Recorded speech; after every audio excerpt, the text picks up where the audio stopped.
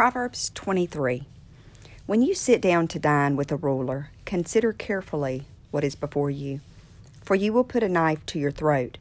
If you are a man of great appetite, do not desire his delicacies, for it is deceptive food.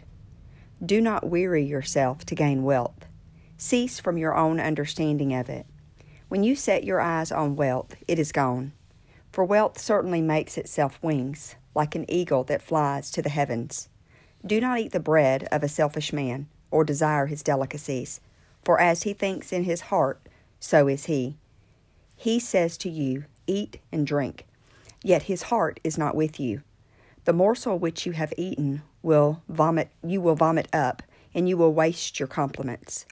Do not speak in the ears of a fool, for he will despise the wisdom of your words.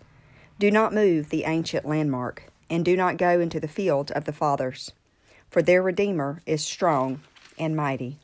He will plead their case against you. Apply your heart to discipline, and your ears to the words of knowledge. Do not withhold discipline from the child. If you swat him with a reed-like rod, he will not die. You shall swat him with a reed-like rod, and rescue his life from Sheol. My son, if your heart is wise, my heart will also be glad. Yes, my heart will rejoice when your lips speak right things. Do not let your heart envy sinners, but live in the fear of the Lord day by day. Surely there is a future, and your hope and expectation will not be cut off. Listen, my son, and be wise, and direct your heart in the way. Do not associate with heavy drinkers of wine, or with gluttonous eaters of meat, for the heavy drinker and the glutton will come to poverty, and the drowsiness of overindulgence will clothe one with rags. Listen to your father, who served you. Do not despise your mother when she is old. Buy truth and do not sell it. Get wisdom and instruction and understanding.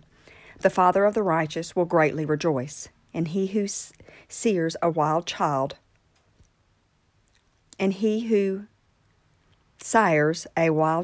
will have joy in him. Let your father and your mother be glad, and let her who gave birth to you rejoice.